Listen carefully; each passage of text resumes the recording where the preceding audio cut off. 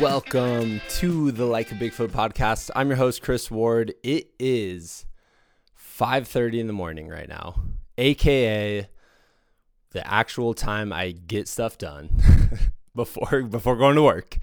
And I'm sitting here and I'm thinking back to the episode I recorded with Sabrina.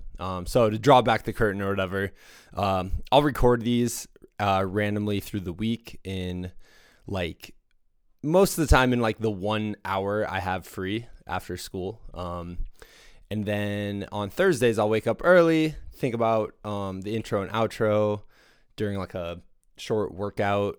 Like Thursdays are usually my day off of running.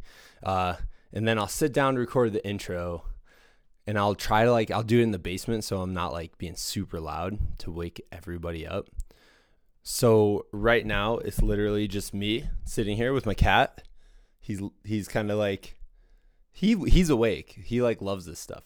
Anyways, the point I'm trying to get to is I usually give myself like a week or two, or sometimes even 3 between recording the actual like podcast interview, conversation, whatever you want to call it, and the intro and outro. And a lot of times that really helps me kind of like think like, what were my takeaways? You know, I had this conversation 2 weeks ago. What were the things that I took away from it? And this one, I have to say, it's just, I just had so much fun talking to Sabrina, hearing her story. We're going to sit down. We're going to talk with Sabrina White. I thought Sabrina's episode should come right after Luke's episode because they both are folks who were out doing the Desert Rat stage race this summer, who we were filming. And they were both people who were taking on their very first 100-mile race. And there's just something, I know I've said it before, there's something to be said about when you go out and you camp with a group of people, the kind of bonds that you form. And when I heard that both Luke and Sabrina were planning on doing 100-milers in September, I was like, oh, dude, when you do the 100-milers, like, I have to hear the story. So I was like, I have to have you guys on the podcast. I have to hear your story, because I always find the perspective of like the beginner or the first time, the first time of doing something, whatever that something may be. I always find that perspective interesting because you're going in with fresh eyes. It's the idea where when you're experiencing something for the first time, you're really kind of experiencing it at like a deeper level. And so when I hear about people running 100-milers, as someone who hasn't ran a 100-miler yet, I'm like, wow, man, like I have to hear this story from their perspective, because they always end up learning all sorts of lessons where it's like, oh, I wish I would have done this differently and this differently and this differently. And I should have done this and blah, blah, blah. But they also are just experiencing it, taking it in at this deep, like almost like soul changing level that I always find really fascinating. Plus Sabrina's just awesome. She's super cool. This conversation's hilarious. When she gets to the point in the story where she's going into an aid station, just sobbing, you feel bad laughing, but this is one of those like type 2 fun things where in retrospect you're like, oh my gosh, like I was sobbing, it was so funny and hilarious, whereas in the moment you were probably like, that was not fun at all. Like I would have much preferred to be smiling than sobbing, but that's just how the cookie crumbled then. All right, let's get into it. This is Like a Bigfoot podcast number 273 with Sabrina White talking about the Yeti 100. Let's go. Let's get into it.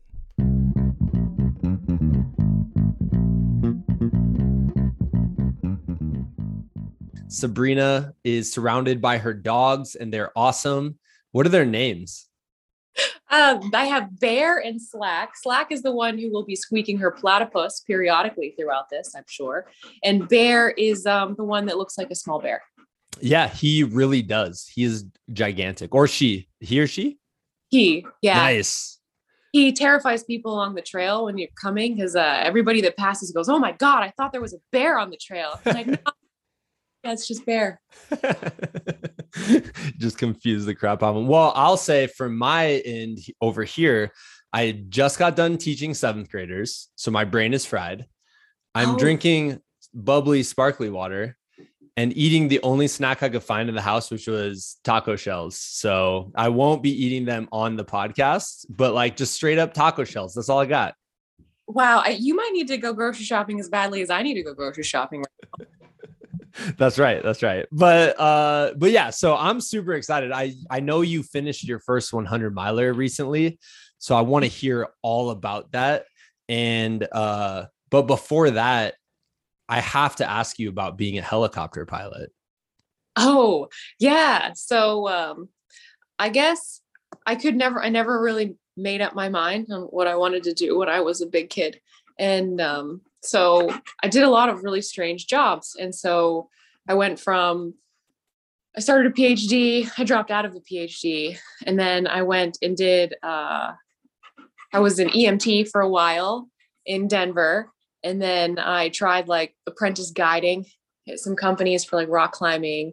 And then I was a raft guide in Colorado. And then what did I do next? I was the substitute preschool teacher. I scooped ice cream for a while. And then I moved to Logan, Utah, because I was, as an EMT, I did some transports where we picked up some patients at the airport and we picked them up from the airplane and then we took them to the hospital. And I was like, man, it would have been really cool to be the pilot who was flying these patients instead of like the bus driver. Yeah. And I was like, well, that could be a fun job. And so I went to Logan and I started helicopter school. And so I got my private and my commercial license and then instrument rating. But I kind of ran out of money and you need a couple more licenses like your CFI and your CFII to like really get a job in helicopters. But helicopters are really expensive and I already had 2 loans. So I couldn't do it anymore. And then, and that's when I joined the military to fly. And now I don't fly at all. So, as you do, it's fun. Wait, so as you do, that just means like following the path of wherever life takes you. Yeah. I'm sure it'll work out eventually. I think you need to put that on a t-shirt and it should just say, as you do. As you do. It's like Zen. Yeah, I love it. I love that mindset. Wow. Okay. So I have to ask you so many questions because I was trying to like keep up while you were talking about your jobs, which is awesome. So what was your PhD in? I have my bachelor's in entomology and nematology. So I studied bugs and worms. No way. At the University of Florida, it was the best degree in the entire world. Go Gators. I love my school. And I love my degree. It was so much fun. And I love bugs are really cool. I just finished like my half sleeve and I've got some bumblebees on here. I've got a cicada on the back. No way.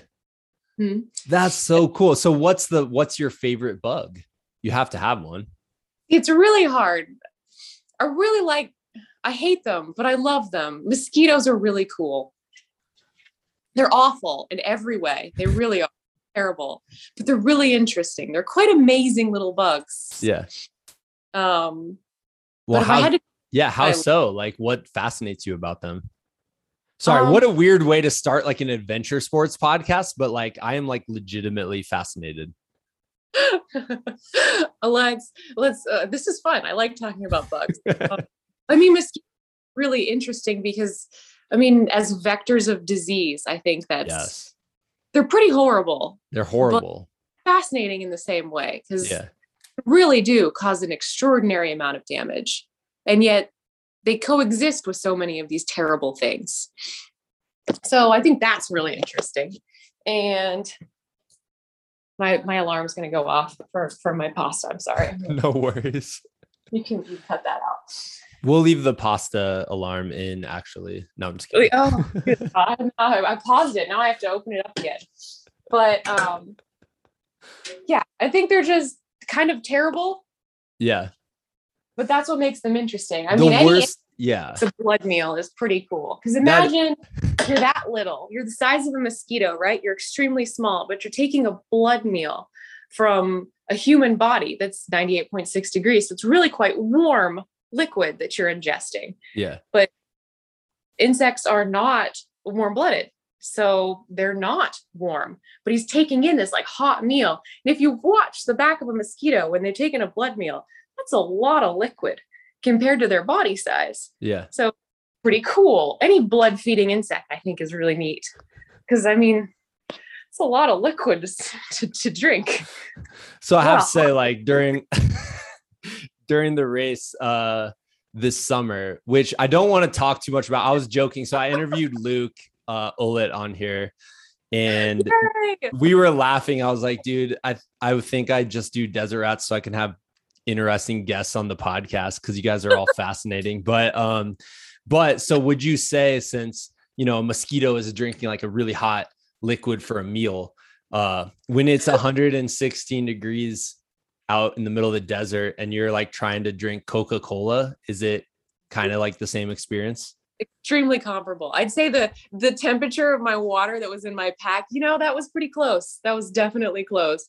I'm pretty sure boiling when it came into my mouth. Well, that's like the strategy I tell people about, where it's like, if you train for a really hot race, like, dude, don't drink any cold water while you're training because it's going to be unrealistic. That's true. And I didn't do that. See, I made that mistake. I put ice in my pack when I was training for it. Shouldn't have done that. You should have just, I legit, this is no joke. I heated up water and I would have it in like a glass while I was in my backyard, like working out, just because I'm like, this is going to be as hot as the water is. I love it. I felt so unprepared at the beginning of that race. I remember the bus ride out as the race was starting, and I was talking with Luke and stuff, and they were talking about turning up the heat in their car after like a long run, just super cool, just to be like hot in the summer. They just finished a run, turned the heat. I was like, dang, I ran on a treadmill a lot because I didn't want to run outside because it was too hot. Oh my gosh. Well, to bring it back for a second. So when you lived out in Colorado in the West, there's not, I swear there's not that many bugs out here versus where you are now in Virginia. Like Virginia, you're swarmed with bugs like every time you go trail running. It's so true. I think I ate about 15 little tiny bugs on the run I just finished as well. So they're everywhere. Yeah. Flies. The flies are the worst. Yeah. They're everywhere. You put fly. I have a fly trap for one of my windows, and I think it's got about 7 flies on it right now. That's just insane. I have to tell you. So we talked like last year at a certain point, and I was like, have you gone to False Cape State Park to go running? Right. Mm-hmm. And you did, right? I did. I went right after you told me about it. I was like, well, I should run there. And then I went the next one. So can you kind of describe like what is False? It was one of my, like, I thought it was such a cool run when I went there.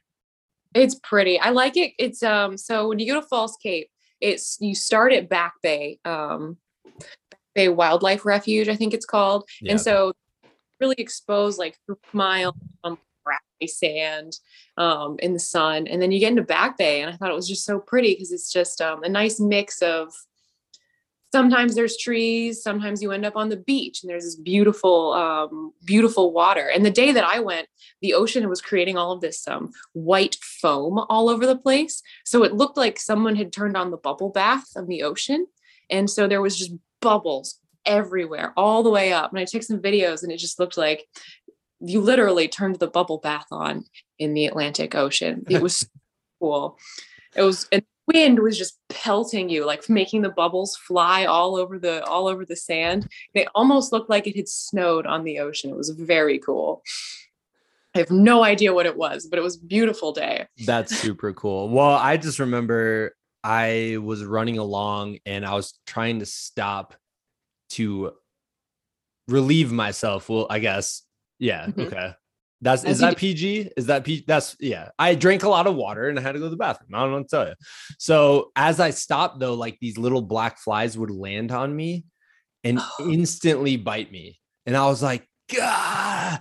And I couldn't stop. I was like, this is horrible. I was almost going to cry. I'm like, this is the worst. Why are these flies attacking me? What did I do to these flies? So yeah, I'm glad you didn't say black flies as your bug of choice. No, they're pretty awful, but mosquitoes are too. Yeah. My dog Slack, the brown one that squeaks. She runs with me, but she's developed a massive fear of stable flies because of Virginia. No. She hears a buzzing, she loses her mind and starts like trying to run away or like hide. She'll hide behind my legs. Yeah. She's just terrified of the stable flies because there's so many of them. Like at Dismal Swamp, you'll run through Dismal Swamp, just literally running from the stable flies. They'd be like, if I go faster, they won't be able to catch me, right? He is so scared of them now because they're awful. Oh, they are. And they've got these like, cutting mouth parts. So they cut and they lap up the blood. So it's just painful. See, this is what I don't want to know. I don't want to like think about like a bug. Like, I don't want to like, when you see pictures and it's like an ant, but it's like gigantic now. Yeah. I don't want that. I don't want a Honey, I Shrunk the Kids bugs. I don't want to know. I don't want to know what their faces look like. I just don't. Some are really cute though. Like there's some adorable beetles. Some pretty cute beetles. You should look up tiger beetles. I think they're really cute. Tiger beetles? Oh, they're cute. Okay, I'm looking up right now.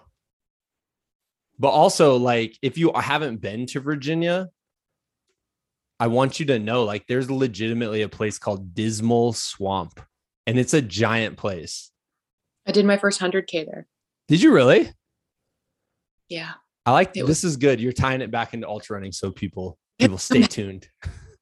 Yeah. I did my first 100K in Dismal Swamp, and it was on like the 1 year anniversary of my first 50K actually. So my first 50K was the freight train 50K, and it was awesome. It was really the perfect 50K. If anyone's like in Virginia area and they want to like test the waters, that's perfect. It was a really fun community. The race is really flat and it's just really nice. But Dismal Swamp, I was like 1 year later, COVID had just happened. So like all of my races the previous year had been canceled. I was like, I need to do a race. And so Dismal Swamp came up, and I was like, I'm going to do it. And it was on the paved section by the Bear, and you ran out for 3.5 miles, and then you ran back for 3.5 miles. And you just kept doing that. You just did that. There was the one station at the start, and that was it. And it was the most dismal thing I've ever done. I've never got bored in my entire life. I was so bored.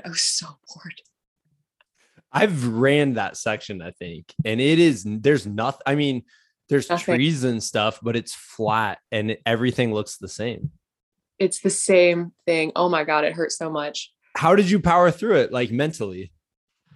I listened to an audiobook the entire time. It took me forever. It took me like 14 hours because I was just so over it.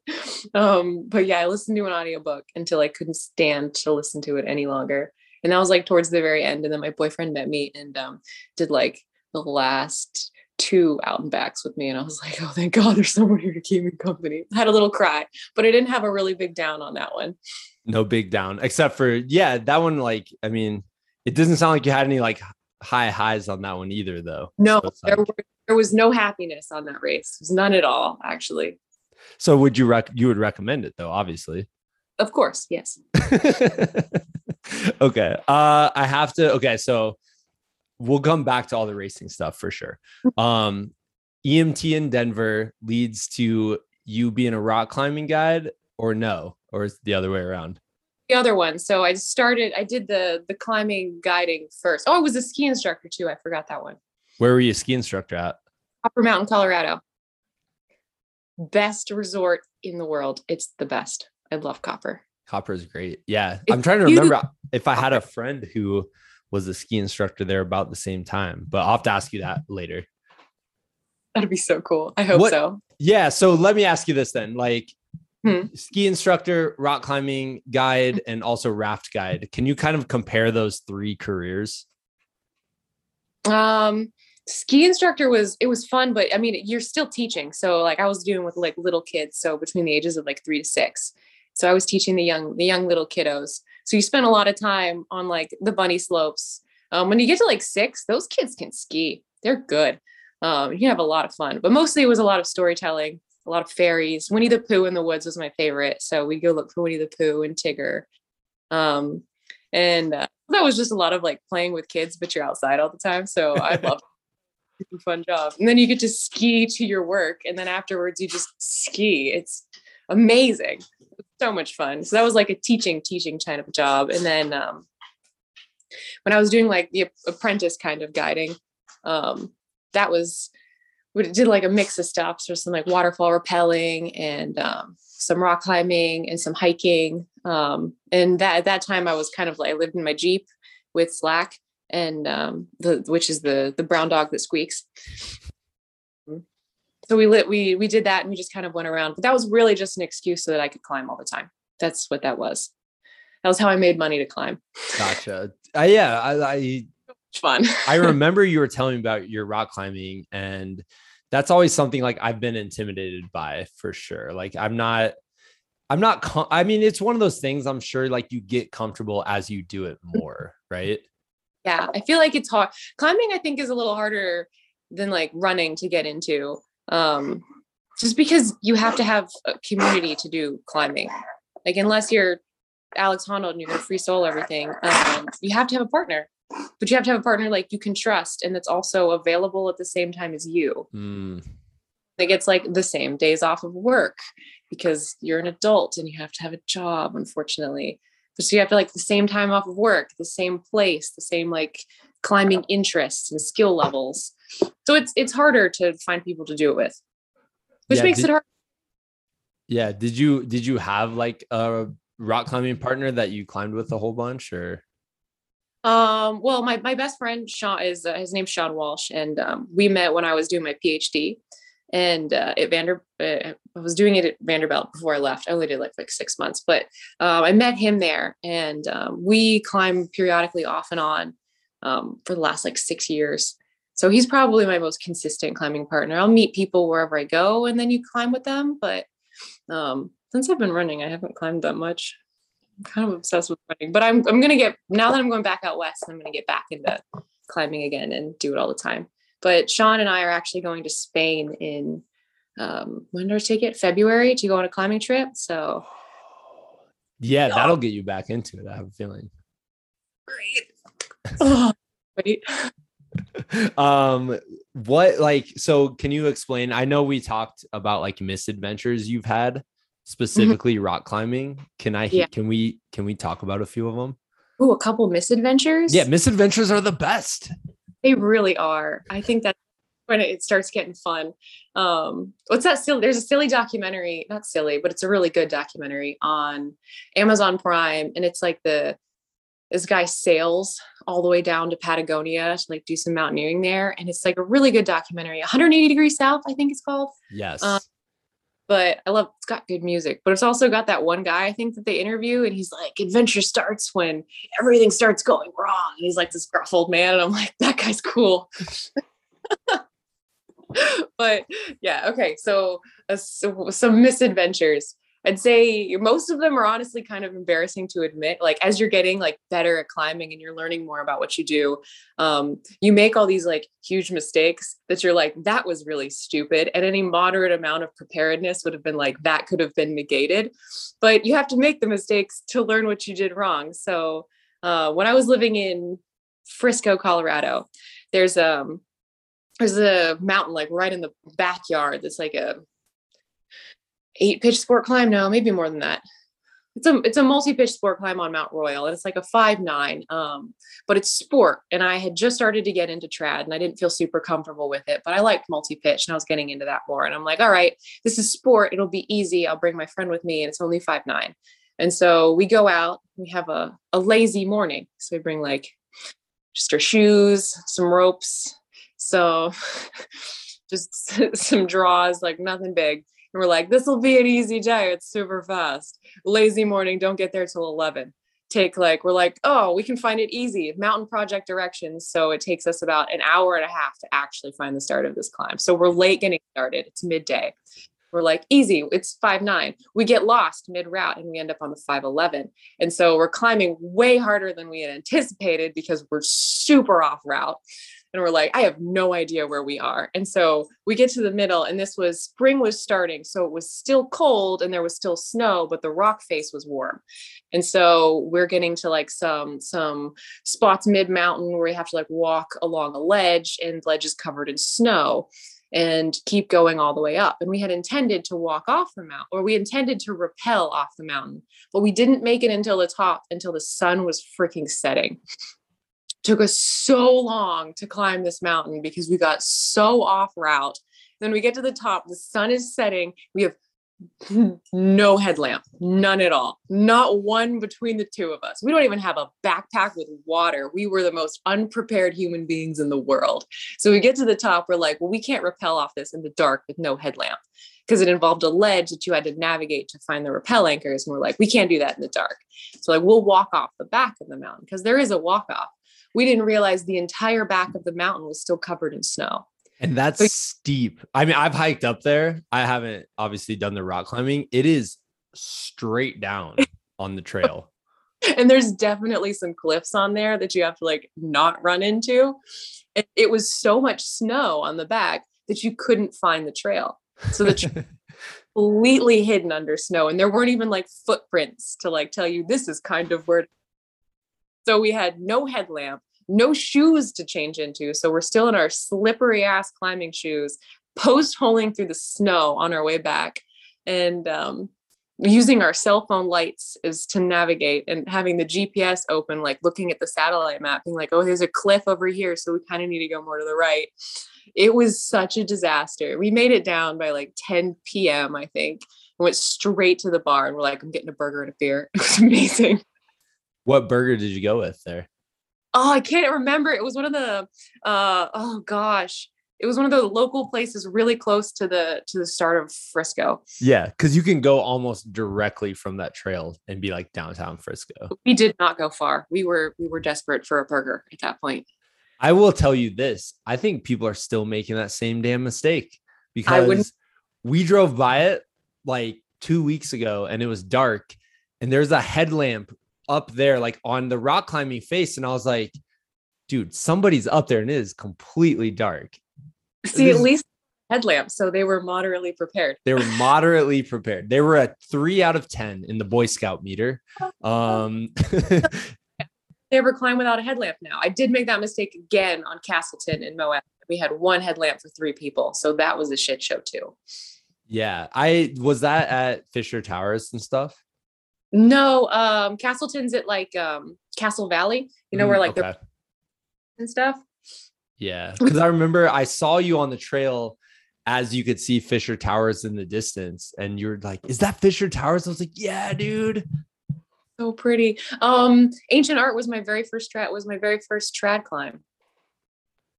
So that was first trads multi-pitch. It was pretty cool. Yeah. Do you have any intimidation factor with stuff like that? Climbing? Yeah. Oh, I cry all the time. Terrifying. Utterly terrifying. I'll get on something with like any moderately committee move that's not in a crack, and I'll sob a little bit, shake, get the Elvis leg. Like, I don't want to do this. I don't want to fall. Cry a lot, take forever, but it's still fun. I don't know why.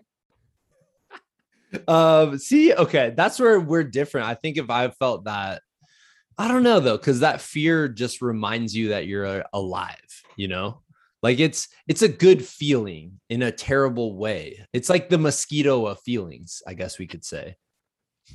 And I think I kind of just made this connection now, but I think it relates to ultra running, kind of in that it's the moving beyond your limitations. So you're scared and you don't want to do it, but you do anyway. And you feel kind of proud of yourself after you do, because you wanted to stop and you were afraid, but you made the conscious decision to trust that you knew what you were doing, and that this wasn't as impossible as your mind was making it out to be, which is kind of similar to ultra running, because your mind is saying, oh my God, everything in my whole body hurts. Please stop. And your body's like, no, you've trained hard for this. You can keep going. And you do. And you feel so proud of yourself at the end. Yeah. Yeah. I before we jump into Yeti, because I want to hear all about it. just to bring it back to like helicopter piloting, is Oh there yeah. fear there? Like the not probably not now that you've done it many times and but when you first were going up, I know you're with like an instructor or whatever, but I mean at a certain point, there's the point where you're not with an instructor anymore. Like I was thinking about like driver's ed as a kid, as like a high schooler, and then all of a sudden you're in the car by yourself and you're like, why am I in a car? Like this doesn't, who's letting me do this? Like, why? This is the most dangerous thing I'll ever do. Yeah, I think there definitely was. But it was more of like an excitement factor than a fear. So there's like a little bit of fear, but it's more like adrenaline type of fear because you've practiced it so many times before they let you do that stuff by yourself. Yeah. For like helicopters, you generally have more hours before you do your first solo than you would in like an airplane. I find airplanes to be terrifying. They're scary. I don't know. They just don't stop moving forward. I like to be able to like stop and hover and hey, take my Let's time. just chill. Hey, airplanes, why you keep moving? Let's just chill for a while like a helicopter. Come on. It's crazy fast. I know, scary, but airplane or helicopters are fun because you can hover. Hovering was my favorite part. You could do all kinds of spins and little pirouettes down the runway. It was really cool. But yeah, I think it was more of like an adrenaline type of fear because you'd practiced it so many times. Yeah. And then the last question about fear. Substitute teaching preschoolers. Scarier than helicopters? Maybe. Oh, it was honestly kind of fun. If you ever ended up in like the infant room, that was scary. I didn't know what to do with the infants. I was so glad I was like the substitute and was never alone. I'm like, please help. I don't know what to do with the infants. But like the 2 or 3-year-olds, it was honestly kind of fun. They had a lot of naps. We played lots of games. We went outside and played stuff. So I kind of I liked the substitute. I don't know if I'd want to do that for a full-time job. Respect to teachers, because as a substitute, I don't really have to raise the children. I just have to substitute occasionally and make sure they have a good time and are safe. But yeah, teachers, man. That's whoa. Awesome. All right. So ultra running comes about in your life. And it's funny because, we know a little, or I know a little bit of the backstory just from interviewing you for our documentary. And it was funny because this interview is way different. It was weird at the documentary. So I'd like ask a question. I'd be like, what do you feel about helicopters? And you'd have to be like, repeat the question. Like, I think or the way I feel about helicopters. And like, this is way easier for me. But I want to hear, like, how did you get into ultra running and what have you kind of found from the past few years of taking this on? Yeah. So I'd say I started ultra running because, well, to go back a little bit, after I was flying helicopters, and then I couldn't really get a job without the extra licenses. So I joined the military, and I had intended to fly. But I've ended up working on computers related. I know. Not the same. Yes. And not the field for me, not the job for me. And so I'm moving on with that. But being in the Navy, I've ended up in places that don't really have a lot of the things that I like to do. So I was in like Pensacola, Florida, and there's no mountains or rocks in Pensacola. I can tell you this. If you don't like ocean sports, it's not the place to be. And then now I'm in Virginia Beach, which equally doesn't have any close mountains. Closest climbing is like Seneca, which is like 5.5 hours away, or the New River Gorge, which is like 6 hours away. So it's pretty far. So you can't really go do all that stuff that you want to like go out and do, which made me really sad.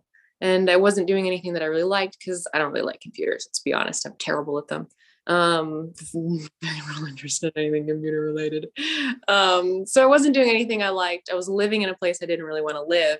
And in full mental health awareness disclosure, it was really depressing. And I was really sad. And I didn't like where I was or what I was doing. And it made me really depressed. And so I had my friend at work and we would start going on runs at lunch.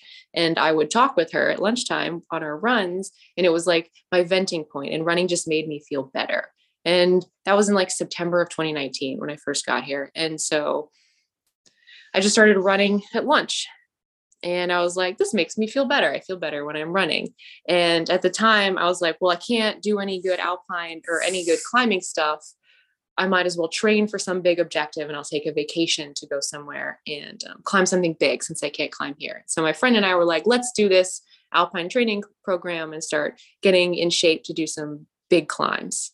And it had running as a component of it. And so I kind of added in that running, which was making me feel better at work, to this training program. And then my friend's brother had run ultras before, and we were just chatting, complaining about how much running there was.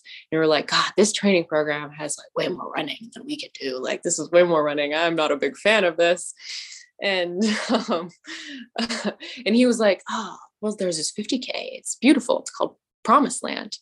And you should train for it. You got like 7 months to train for this. And he was showing us pictures of it. And I'm like, wow, it's a really pretty run. And 50K, I'm like, that's like forever. There is no way people can run for 50K. Like, that's impossible. And he was like, it's only 30 miles. I'm like, well, okay, maybe we'll try. And so we found one of those like online women's running first 50K programs from the Google, and we started following it. And my friend, she stopped running with me after a while, and it ended up just being me doing this training program for 50K. I have no idea when it happened, but climbing went out the window. That program didn't even exist anymore. And I'm like, I'm going to do this 50K. This 50K sounds great. I'm going to have a great time running this 50K. And the more I started to run, I guess the more fun it got. And it made work better, because you had like this break and this little exercise in the middle of the day that just made you feel really good. Yeah. And I made me a little more happy at work and everything as well. And so the more I ran, the more I liked it. And then I couldn't wait. And I ended up doing Freight Train in December anyway, because I couldn't wait until March to do a first 50K. I had to do one earlier. And then I did another one, and then I did another one, and then COVID happened. Yeah. But so wait, you went from like December to March basically, and you did 350Ks right in a row? I did. I did. Because I did Freight Train in December, Willis River in January, and then Holiday Lake in February. Nice. Holiday Lake. Was that that one's it's cold. Oh my God, my water froze in the pack.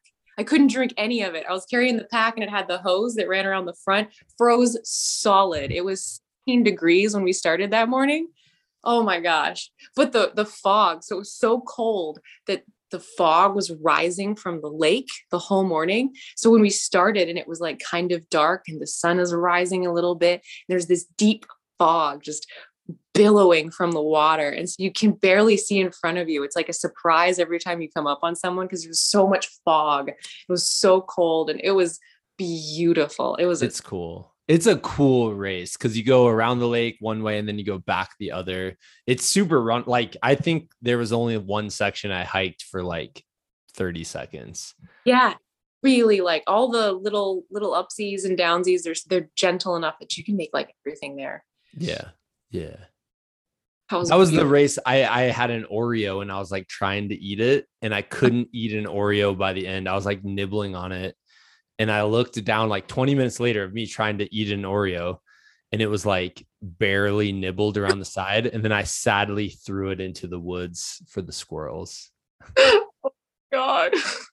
Yeah, but it was awesome. And it's in February, so it's super cold. But I guess the point is, did you kind of do the thing where you're like, you did your first 50K and you were like, I'm already trained up. Like, I should just do another one so I don't lose this training.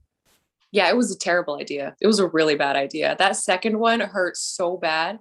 So I did Freight Train. I had no idea what I was doing. Obviously, I found the training plan on Google. But I did the first one, the Freight Train, and I felt so good. And I got women's second place, and didn't like 5.5 hours. I mean, it really wasn't that fast. I think there weren't that many competitors. Let's not get excited. But I had a really great time on that. And I was like, I feel super strong afterwards. A couple of days later, I'm like, I'm really rested. I might as well do another one. And Willis River is kind of like a volunteer one. So everyone just brings like donation food, and it's just kind of like a good time for the 50K. And I made it did the first 30 feeling pretty good. And then the last 20, I just died. I just utterly died. It was hurting. That hurt. Still finished, but it took me like 7 hours to finish that one compared to like the 5.5 from 2 weeks earlier. So rest is it is important. Yes. So then COVID happened. Like, did you just like continue running a bunch during COVID? And are you putting in like, cause now you've caught the ultra bug, it sounds like. So are you, like putting in like ultra distances by yourself? I kept hoping that, COVID would pass and that a race would open. So I kept training like it was going to happen. Yeah. And I was wanting to do 100K. I knew that's what I wanted to do. And I wanted to do one like in a fall season was when they were all going to happen. So I was like, I'll train like I'm going to do 100K in the fall. I was like, I'll train like I'm going to do Hellgate 100K, which hasn't happened yet, but I would so love to do that race. And so I was like, I'll train like I'm doing that one. Everything ended up getting canceled. So none of it happened, but I ended up logging a lot of miles that summer, more than I have this summer. But no way, really? Yeah, I logged a lot of miles last summer. So you went all in. But I was getting really slow. I think I did too much just running and nothing else. So my pace really honestly kind of suffered.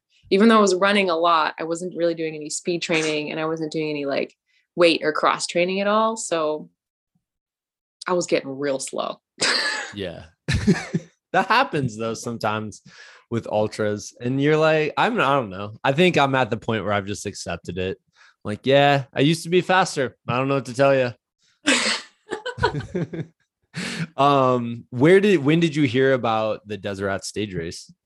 I really wanted to do a stage race. So I've watched a lot. I like to watch the YouTube documentaries with like the Sahara stage races, and pretty much any ultra or climbing documentary. I will want to watch it because they're amazing. I am so excited for your movie, by the way. I cannot wait.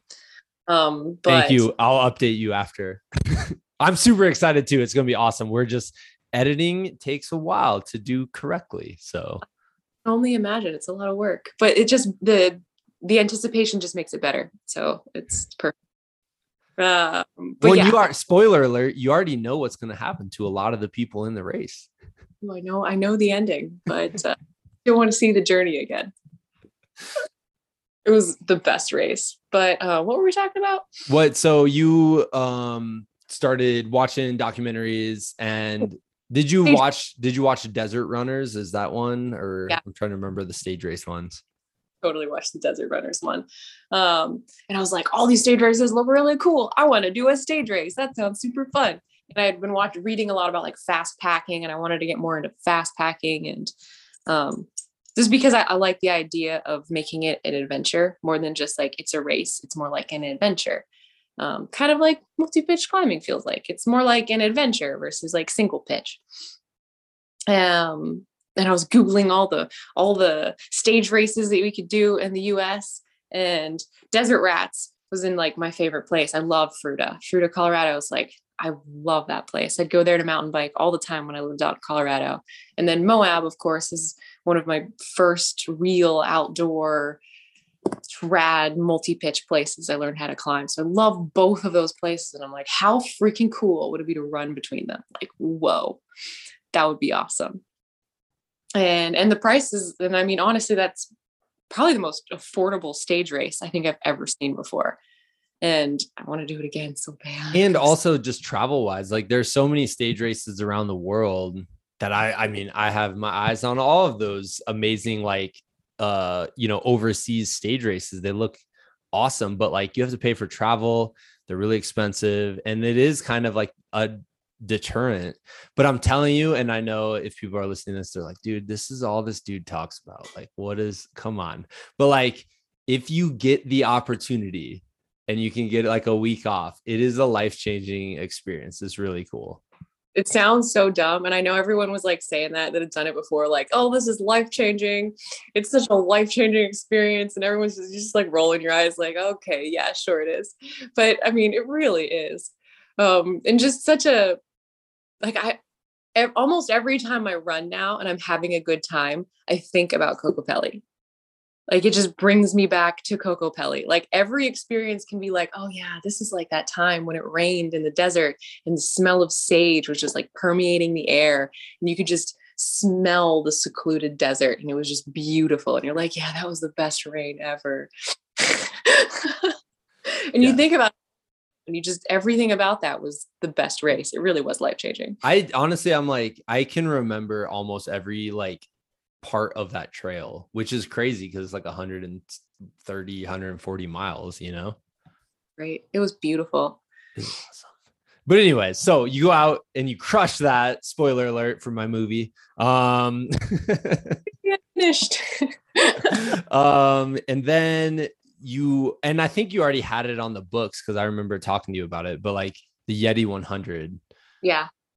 I was almost in Kokopelli as a, like I wanted to do a stage race and I wanted to run right there, but it was also a good confidence builder. Yeah. I think I went into Kokopelli, I had spent so much time running over the summer and put in so many miles all year up to that point. I was kind of getting burnt out.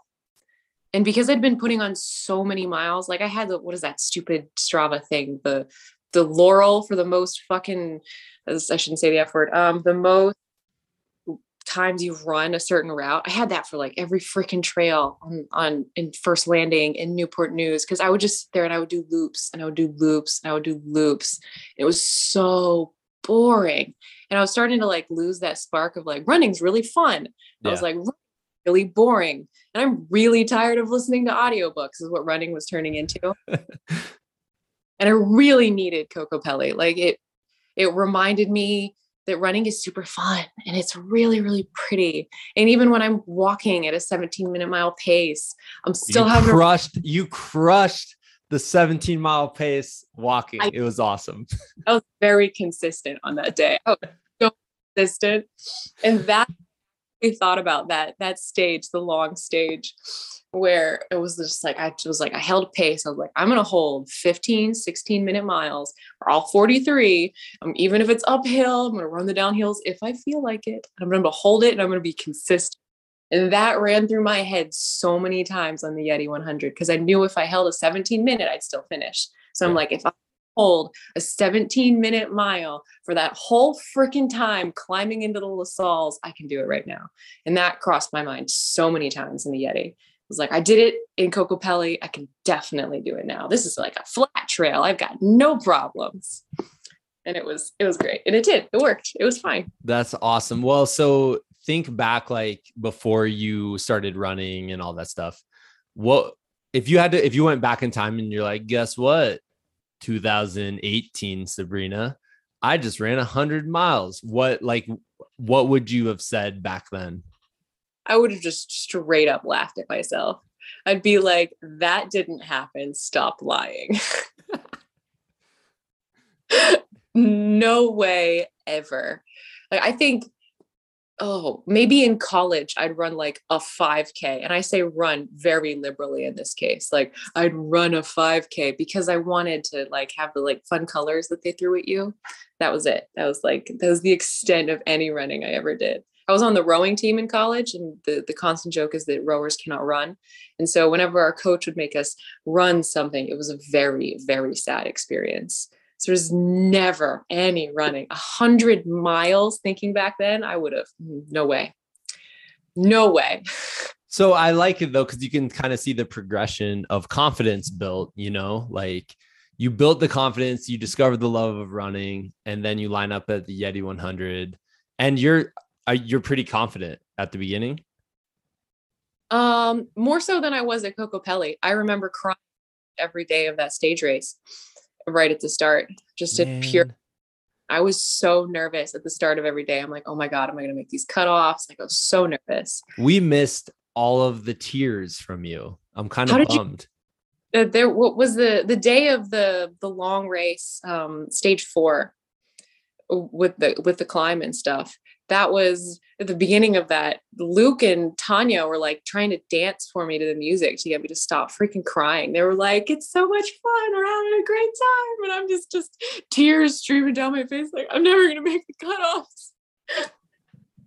I can't believe we missed that. I'm super bummed now because I was like, as we're like editing it and stuff, I'm like, I think like there's a couple things we missed for sure that I wish I would have got. But now I'm like, oh, and it was funny because I read your like, you kind of did like a like Instagram post and you kind of did like a race report situation. And I was like, dude, I could never tell like anything but like pure happiness was going through your brain. I mean, I could tell there were moments of miserableness, but like you definitely did the like, hey, I'm going to have optimism and it's going to push me through this whole thing. I think a bit of that is when you see a camera, you have to run. Like it's like a requirement. That's true. That is true. I know. And then on the last day, I felt bad. Or not the last day, the long day, because I was riding my bike up that like 13-mile section. And I wasn't riding fast. I'm not like a strong biker. And so I kept passing you. And then I'd get off to film something because it was just so incredible. Like the scenery there is like mind blowing. And I would just get off the bike and start filming the scenery. And then you'd come around the corner. I'm like, sorry, I'm still here. So I know you probably want to have like a moment of peace in the middle of the wilderness. I'm sorry. I was like apologizing.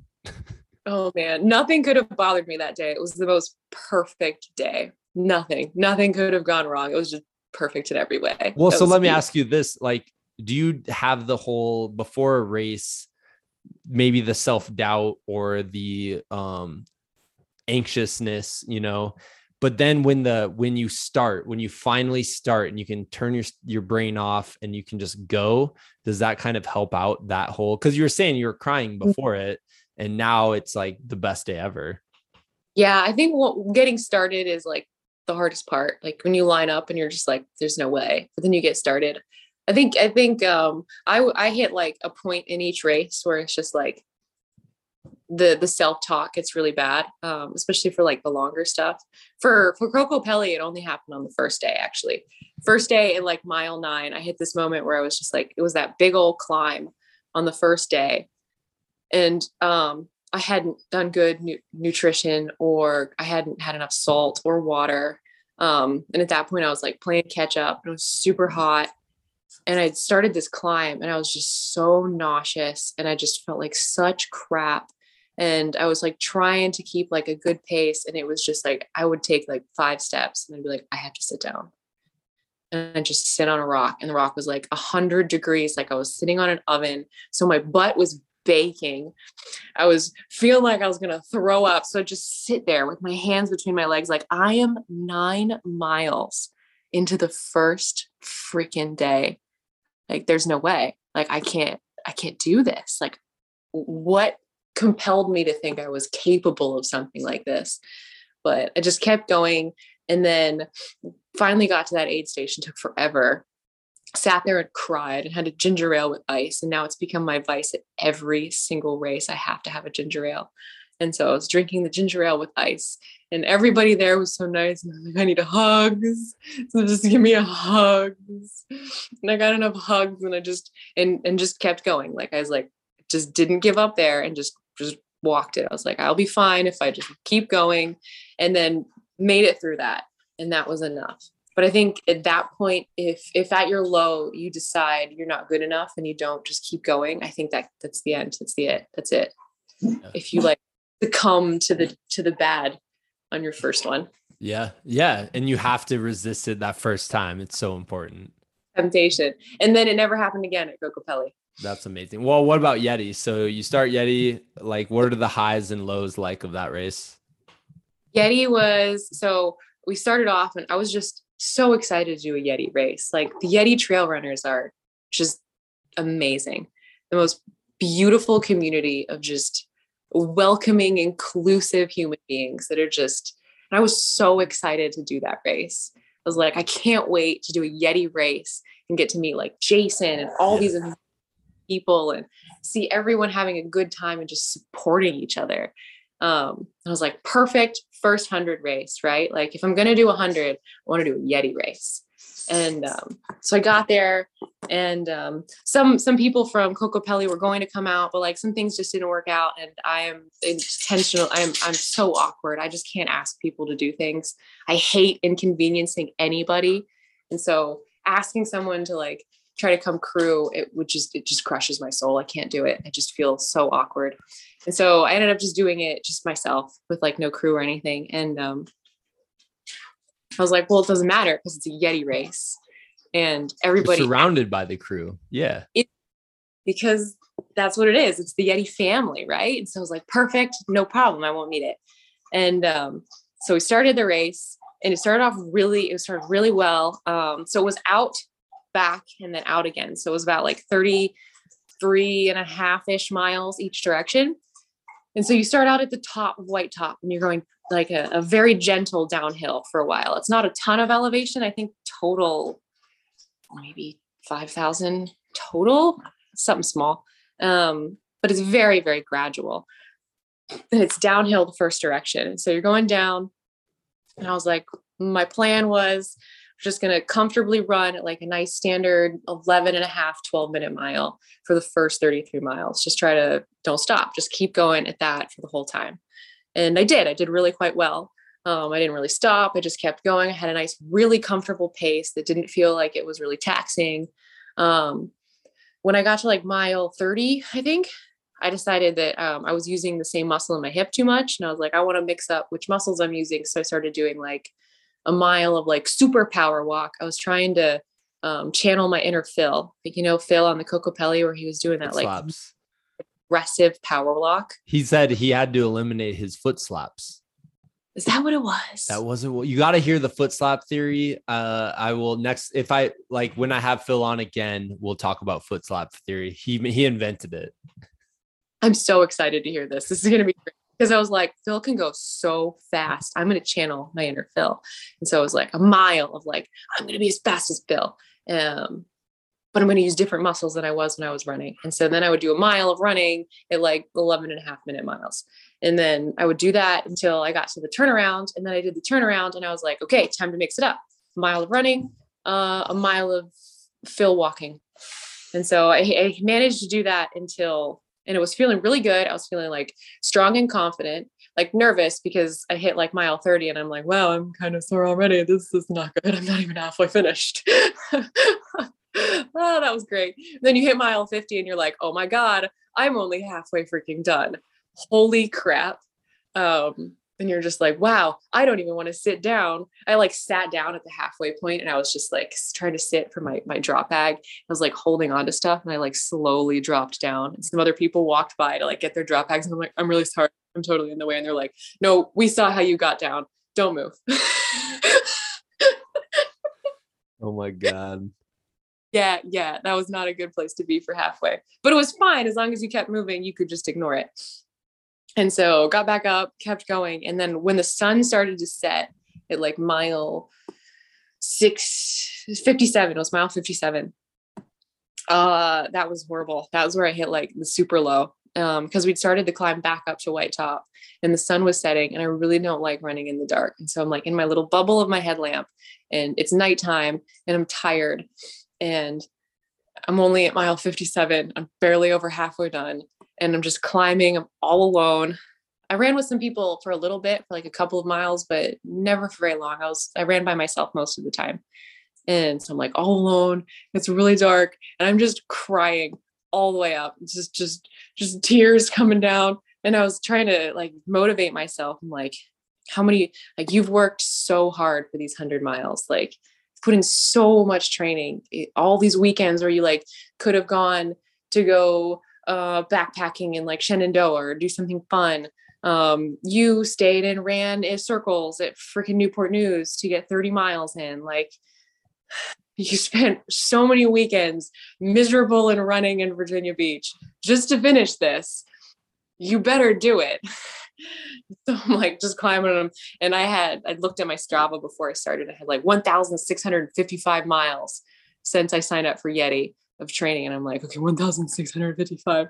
And it was just turned into like 1,655.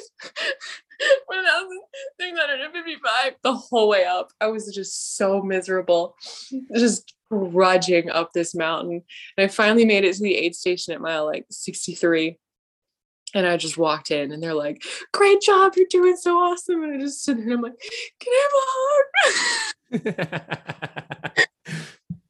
Everyone came over and they started giving me hugs, and there was a dog there. And they were like, do you want some dog kisses? And I'm like, I want dog kisses. And so the dog came up and gave me kisses, and they were like, do you want some food? Have some hot food. And they're like, where's your crew? And I'm like, I don't have a crew. And they're like, crew. And I'm like, I love you guys. And so they brought all these hot drinks out, and like they were like, let's take off your shoes, check your feet. I'm like, okay, thank you. And like make sure my feet were good. And it was like, they were just the most beautiful human beings. And they were like, it'll get better, you just got to push through this. And I'm like, okay. And so I cried my way up to the top of White Top, tapped the building at the top, turned around and started the way down.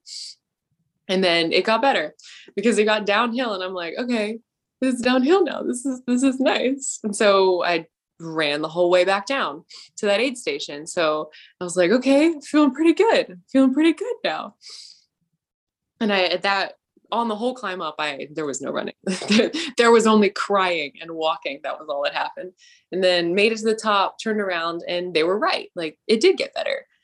So I was like, this feels pretty good. Like, I'm feeling pretty nice. My back was hurting really bad on the way up. And I realized when I'd started to run again, I'm like, oh, running makes my back stop hurting. So just ran more. So my back stopped hurting. It was like a really gentle downhill. So it felt really good to do, even though your quads were on fire. And I made it to that aid station. And I'm like, I did it. Everyone's like, you did it. It was awesome. And then from then on, I did pretty good. I was able to go back to like, I was doing like a half mile of running and like a half mile of walking until I made it back to the middle point there, which is like mile 85. I made it to mile 85. I was like, all right, I'm feeling pretty good. And like got everything all ready, and then started out at mile 85. And I'm like, all right, I want to move. And then my quads completely gave out. They were just completely done. Anytime I would try to walk, my knees would collapse and I'd like fall to the ground.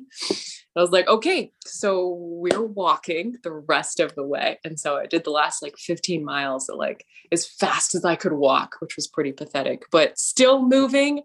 And I made it 26 and a half hours. So dude, that's amazing. And I've say you are my hero. And between you and Luke and Tim, who was out there, like he ran 100-miler recently. Like I'm just like, I don't know.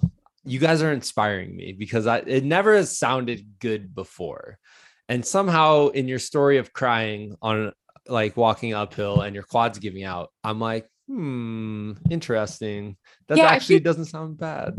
The special ultra runner quality, I think. You hear these horrible stories, like watching these videos, and they're like, oh, I was throwing up in the bushes for like 3 hours. And you're like, damn, that sounds cool. Yeah, exactly. Well, huge congrats. How was the Jason Green hug at the end? Oh, it was amazing. It was everything I'd ever wanted. It was perfect. Just standing there with the buckle, and you're like, I did it. And you get a hug from Jason, and you're like, I love everybody here. Oh, it was so fun. It was glorious. Oh, really amazing. I'm already looking for the next one. That's what I was wondering. And I always hate asking it, but so you have the ultra running bug now, like you're fully invested, but you just did 100-miler, like once you've done it, you can do it. Interesting. See, I'm still at the, like, I don't know if I can do this kind of thing. Oh my God. You absolutely can. You absolutely can. I think the 100 is just all in your head. Yeah. It's totally in your head. Yeah, like eventually it's not even a physical thing, it's just a mental battle.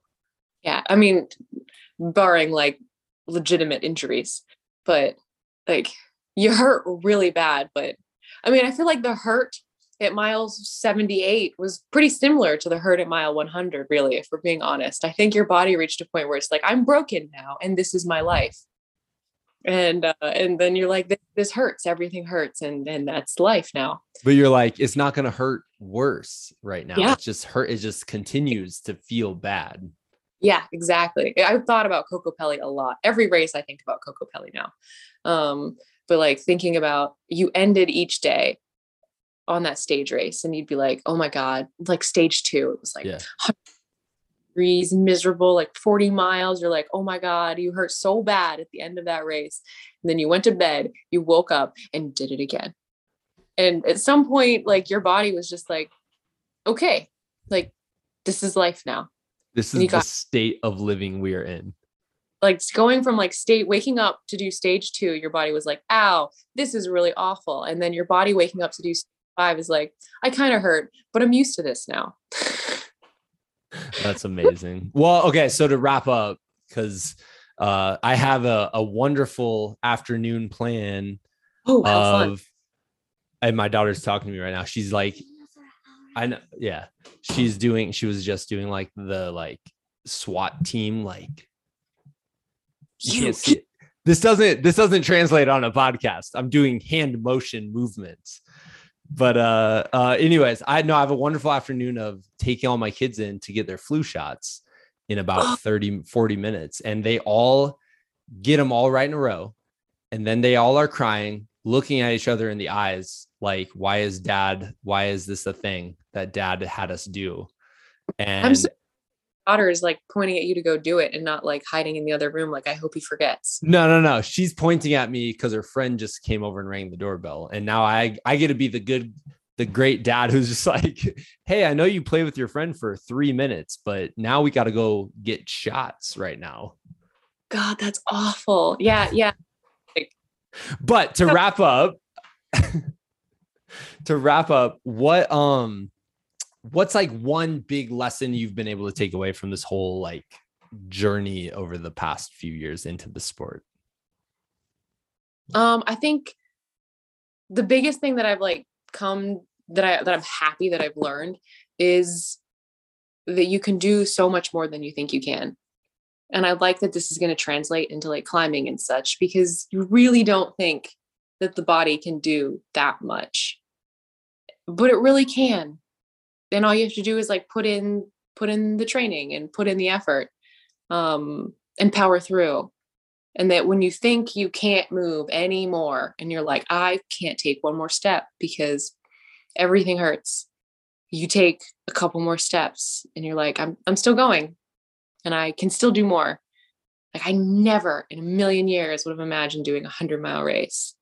That was not even close to being anywhere near any radar at all. I was unbelievably unathletic in high school. Like I was allergic to sports. I did PE online. Yeah. My mom signed those papers. We faked that I did push-ups. I did not do anything activity-wise. But now I'm like, I ran 100 miles and I want to do it again because I know I can. I know I've done it before. I know I can do it again. Just put in the work and don't give up.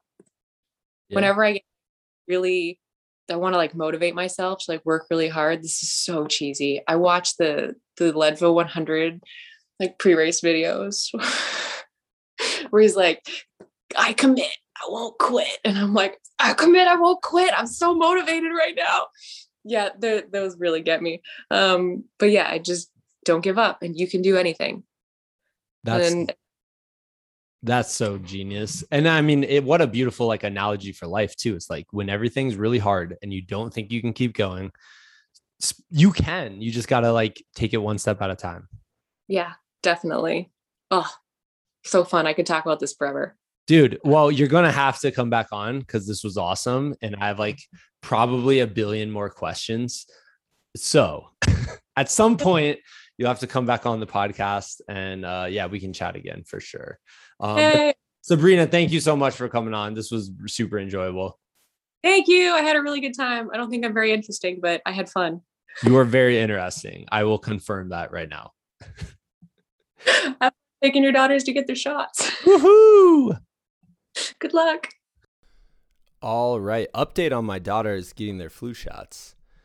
It went about as I expected, which was not good. Type 2 fun. In retrospect, you're like, that was so ridiculous that it went beyond ridiculous, like beyond like frustrating to just like, what is happening right now? They were all not happy to get their flu shots.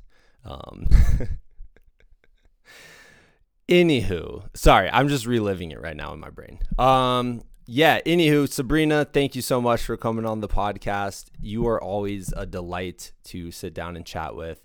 I really appreciate, like, when I was thinking about this conversation, I really appreciate, it's almost like, you know how you hear people say, like, just go with the flow. Like, people say that, like, hey man, I don't know, just go with the flow. It's like people can say that all the time, but when you actually meet somebody who's like, what are the challenges? Okay, I'm going to step up. Yeah, I'm worried about them, but like, I don't know, I guess I'm going to take them on anyways. Like, when you meet someone who actually just takes that mindset on, and you can see it through their actions and not just their words, to me, that's what's really impressive. And, you know, obviously being out there and seeing Sabrina and really tough situations and really harsh environments and far, like, long into a race, you know, but seeing her positive attitude, even if, you know, and I've done it too during a race where you put on a positive attitude to try to like fake it till you make it, you know, because you're like, well, if I pretend that I'm like, I'm smiling right now, maybe I'll actually start smiling. I've totally done that, and it is a great strategy. But I just felt nothing but authenticity every time I saw Sabrina out on the trail, even if it was 30 miles in, even if it was 40 miles in and it was dumping rain, or if it was 116 degrees and all of that. And it sounds like she took that into Yeti, and every person I've told, you know, who's like all the film crew who met Sabrina, and I'm like, yeah, I just talked with her. She just did her first 100 miler, and like, whoa, that's so cool. Like, was anyone else out there like supporting her? I'm like, I mean, there was a lot of support, it sounds like, but she went out there without a crew. And she just did it. She just got it done. And they're all like, that to me is like really, really impressive. So, it was awesome. I loved hearing that story.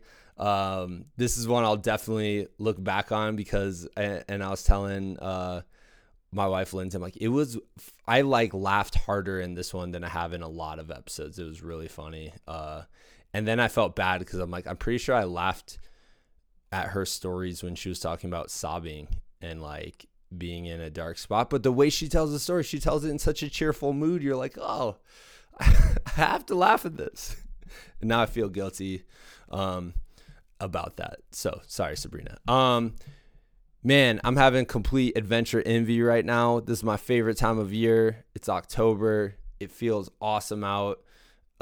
You know, it goes from out here in Colorado right now, it's going from like 35 degrees in the morning to like 60 in the afternoon. You're like, oh man, this is perfect. I want to get out and get into some adventures. And I think part of me having adventure envy is based on a couple different like adventure things I'm consuming right now. And I've thought of this idea of like, I talked about it with my leadership class, but it's the idea of like, what do you consume? And it's not only what you consume in your diet or whatever, it's what do you consume, you know, in your brain? Like what's the media you're consuming? What are the videos? What are the TV shows like? What music are you listening to? What conversations are you having with people, right? And lately I've been consuming a whole bunch of adventure stuff, and and I wanted to share some of them because they're completely awesome. One, Cody Townsend, the 50 Project. If you haven't watched that yet, there's like almost 30 episodes on YouTube right now. There's more if you include all the bonus ones. And I got to talk to Cody like probably a year and a half ago about it, which was super cool. But he's starting to release kind of like season 3 of his episodes. Basically, he's trying to climb up and then ski down some of the biggest, craziest ski routes. It's like the classic routes of North America. So some of them are easier than others. And then some of them, like in his first episode for season 3, he has to hike like just way, way back through like thickets and all this crazy stuff, which is awesome. So check that out. That's been really cool. I've been reading Bo Miles' book, The Backyard Adventurer. And by reading it, so Bo, if you haven't watched his stuff on YouTube, he's like this really quirky, unique storyteller from Australia. He's commuted to work by walking. He's commuted to work by kayaking. Those are 2 of his more recent short films. They're really interesting. And they're just awesome. Like, he just comes up with these adventures just around his local area recently. And it's really inspiring to me because that's available to everybody. Everybody has that availability to explore where they live.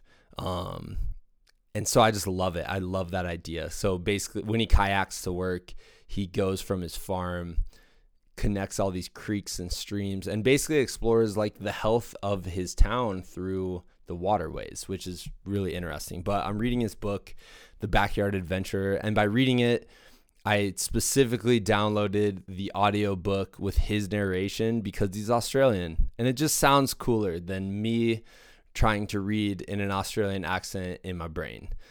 So to hear Bo's voice reading it, you're just like, yes, this is awesome.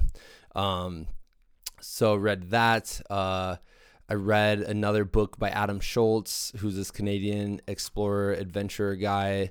And we hopefully will have him on a future episode again. He rode a canoe across the Arctic.